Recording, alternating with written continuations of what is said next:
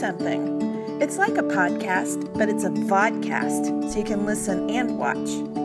It's like news talk or sports talk, but it's life talk, so we can walk the road together.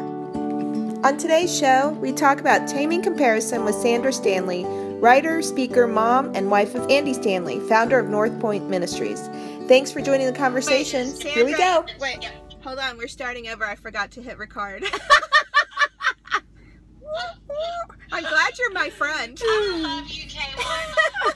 Sandra Stanley is an author, blogger, speaker, and mom of 3 grandchildren and wife of Andy Stanley, founder of North Point Ministries. She's also a foster mom who's learning and stretching and trying to figure out how to best love on little hearts that need healing. Find Sandra at sandrastanley.com. Okay, we're starting over. Take 2. Beep. We're scooting back. All right, so welcome to Say Something. We have our great, sweet friend, Sandra Stanley, and she is, she, like me, spend a little bit time in the comparison, contentment waters. And so, Sandra, I would love to know, when you were looking through all that for your book and your series called Comparison Trap, was there anything that surprised you? Yes, we did a huge survey before we started out, our research team, and we interviewed tons of women, did a survey, different seasons of life, different age categories, and all of that. And the thing that surprised me the most was that none of us compare ourselves so much to movie stars or magazine cover women or people on TV. We really compare ourselves to the people closest to us, like our friends, Really? our roommates, our sisters-in-law. Those are the people we compare ourselves to, and that's why it's so dangerous, because those are our closest relationships, and it can erode relationships so easily. Isn't that interesting? And they're real. It's not like a fake person. Yeah. They're real. Yes, that's exactly right. That's exactly right. Did you uncover why we might be more prone to do that? Well, I think they're our real life. I mean, these are the people that are orbiting our world daily. They've got kids sometimes the same ages as our kids, or maybe they're in the same season of life as we are. And those are the people we just tend to kind of compare to, because we're kind of running on parallel tracks. And it's hard not to sort of gaze to the left, gaze to the right, and see how we're measuring up, to everybody else. Yeah. So I think that's the reason. The people on the tabloids and on the magazines and in the movies, they're kind of, we know they're airbrushed, we know enough nowadays to know that. So these are the people in our real life. Do you think there were trigger points that you found? It really, yes. I think there's some specific ones, and I think they're sort of season of life specific. Yeah. I know for me, my hardest season with comparison was when my kids were sort of finishing up high school and moving toward, where am I going to go to college, or where am I going to get in? Oh, interesting. Or, those kind of things, because we love our kids so much. Yeah. And we want to see them succeed, and it's so hard not to compare them to other kids. And that was just the hardest one for me. What was the hardest for you, Erin? Well, I think I'm in my hardest season right now. My oldest is 13, and so we're just entering those teenage years where really everything about it is kind of wonky. And, he's trying to find himself. I'm trying to figure out how to parent through it.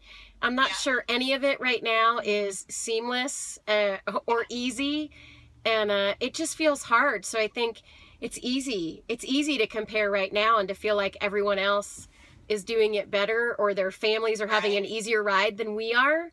But I'm finding the more I reach out, we're all sort of drowning right now. I love the everyone thing. Isn't that the word that's like totally thrown out there, because you really do believe it's everyone? And so do you think that anyone is immune? No, I do not think anybody is immune. I think some of us are more aware of it about ourselves than others. And that was actually another surprising thing that I found. I've had so many women come up to me in the last year or so and say, Sandra, I really didn't think this was an issue I had until I started this study, or until I, read a book about contentment or about comparison. And that kind of opened their eyes. And I think part of the reason for that is because this is sort of our human nature, and what we live with every single day, we don't necessarily feel. And I think because it's sort of an everyday thing for all of us, sometimes we're not as aware that we're doing it until we're in a group talking about it and everybody's kind of sharing their story. So that was, I don't think anybody I think too that people don't, what you said about someone not realizing they compare until they were in a situation that brought it up, I found that across the board.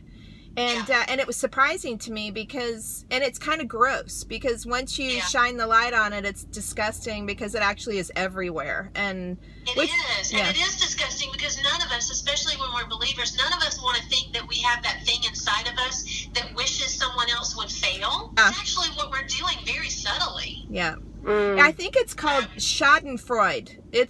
Did you find that term? Schadenfreude is what it's called, where we actually do want someone else to fail or to be hurt, which is fascinating. It's an insidious thing, and when we discover it about ourselves, it's pretty brutal. It is brutal. Especially when we consider ourselves, we've been believers a long time and we're trying to keep our minds renewed and all of that stuff. And then those ugly things rear their head and we either want to, pretend like it's not happening or try to figure out how to deal with it. So, which is part of the reason you wrote your amazing book and the part of the reason we did the study. So. Well, I think too, when I was looking at it, it really does go back to the garden. That's what surprised me, that comparison was the tool that was used to get their eyes off of everything that was good and onto themselves. That's exactly right. So if everyone is subject to it, and you both saw that it was enough of an issue that you each wrote a book on it, what are some practical ways to get us through this issue or at least to find some peace in the midst of it?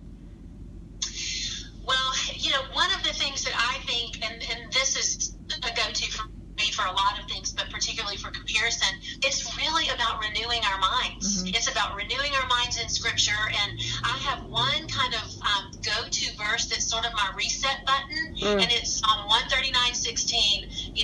All the days ordained for me were written in your book before one of them came to be, and that's just sort of a reset button for me because I can so easily take God off the throne of my life and put me on there. Mm-hmm. And when I do that, comparison becomes a problem along with a multitude of other things. But I think when we compare ourselves to others or when we're discontent, what we're really subtly saying to the Lord is, I think I can do this job better than you can because you dealt me a raw deal, or, you don't know what I need as well as I know what I need. And so we start sort of replacing ourselves on the throne of our lives, or replacing Him on the throne of our lives and putting ourselves there. I think that's so detrimental. So renewing our mind in Scripture. The other thing that I think is a big deal, and Kay, you spoke about this so well, and that is celebrating other people out loud and on purpose. Yeah. Those people that we tend to be comparing ourselves to, if we can get to the place where we can celebrate people out loud and on purpose, our heart catches up with our words. And I just think that's a very, very powerful thing. That's the old fake it till you make it. And it actually works when we are saying those things to them because they are true. Right, you do have to, somebody, when we call out their, great things that they're doing, these are true things. And something happens in our hearts. It's like when, Jesus told us to pray for our enemies. Well, it's not because our enemies necessarily need our prayers. It's because Jesus knew what happens in our heart when we pray for other people, and especially those who've hurt us or who we might consider an enemy. And I'm not sure this is so different than that. There are certainly people we compare ourselves to aren't real enemies, but something happens to our hearts when we start praying for them, but also when we start celebrating them purposefully. Yeah, I think it's interesting because it may not be an enemy, and that's what's so sneaky about all of it, because it would be like, oh, well, an enemy looks like somebody that's attacking me. It looks so ominous, but it actually is an enemy because it's stealing from you. It's making you slightly, I feel like, and I kind of tell my kids ad nauseum, that when your eyes are on yourself, that kind of is a death position because there's no life in that. And so, thanks for bringing that up, because I think that's really in the category it goes to, but not in a negative way, in more of a compassionate way. Yeah, I think it is. And then I think there are also times to apologize. There's certain people, I think of roommate situations or something, and we set someone up in our own heart, not out loud, but we set someone up as an opponent. Yes. And, I think when we go to them, you don't want to go to somebody and just, confess all kinds of things they're not even aware of. That can be detrimental to a relationship. But just to say, you know what? found myself comparing to you, and it's so unfair to you, and I just want to let you know, I am going to be your biggest cheerleader. I believe in you. I believe in what you're doing, and from now on, I'm going to be your biggest cheerleader. And maybe just asking for forgiveness, because so many times there is an awareness on the part of the other person. They just don't know how to bring it up, and it begins eroding that relationship. And I think that sometimes, having an honest conversation with someone that we love, because again, it's usually people in our, kind of inner circle that we do this with. I think that's healthy for the relationship. Oh, that's so scary. It is scary. I mean, you're like making me verklempt thinking about that. I'm such a wimp about stuff. Oh my gosh. You know what though? I think it is scary, but I could see some beautiful things coming out of a conversation like that. If you have a conversation like that and you're that vulnerable and honest with someone you love, I could see where that person would not only offer forgiveness, but would also find ways to support the unique ways that you are you and that you shouldn't be like them. I could see that being an affirming conversation. That's exactly right. And here's another thing that happens in those hard conversations. You wonder how they're going to respond, and so many times you get a me too. Oh, that is so true. And that's such a powerful thing, because the other person has probably, likely been doing the same thing, and it opens that two-way opportunity for them to also say, you know what, I've been doing the same thing, because again, this is human nature, and again, no one is immune. So probably if we're doing that with someone, it's likely they're doing it too, and it just opens for a, kind of a two-way healing, not a one-way healing. Yeah, the me too. It's so true. But so if you could, I love the new thing they have online right now about a message to your younger self. I just think I think it's neat. And so if you could, what would you say to your younger self? Wow. I think 50-year-old Sandra would say to 25 about relationships. And I think that's what I would say. The stuff, the things that we tend to pursue, the things we're going after, the things that consume even our thoughts, all of that stuff really just dissipates. But what matters and what stays and what's most important are our relationships. Our relationship with our Heavenly Father, our relationships with the most important people in our lives. And anything that hinders those are things that need to go. That's what I would say to younger Sandra. All right, younger. Which one do you think, of the relationships, which do you think are the hardest? The hardest to maintain? To be that authentic with, Do you think it's family that's the hardest? Do you think that's the easiest? I think sometimes family. I think it's different for everybody. Probably. It just sort of depends on your background and where you've been and the families you've come from and all of that. But I know that the hardest relationships to heal usually are within the family. And those are the ones that are going to go the long distance, and they really are investing in. Why do you think they're the hardest? Do we take them for granted?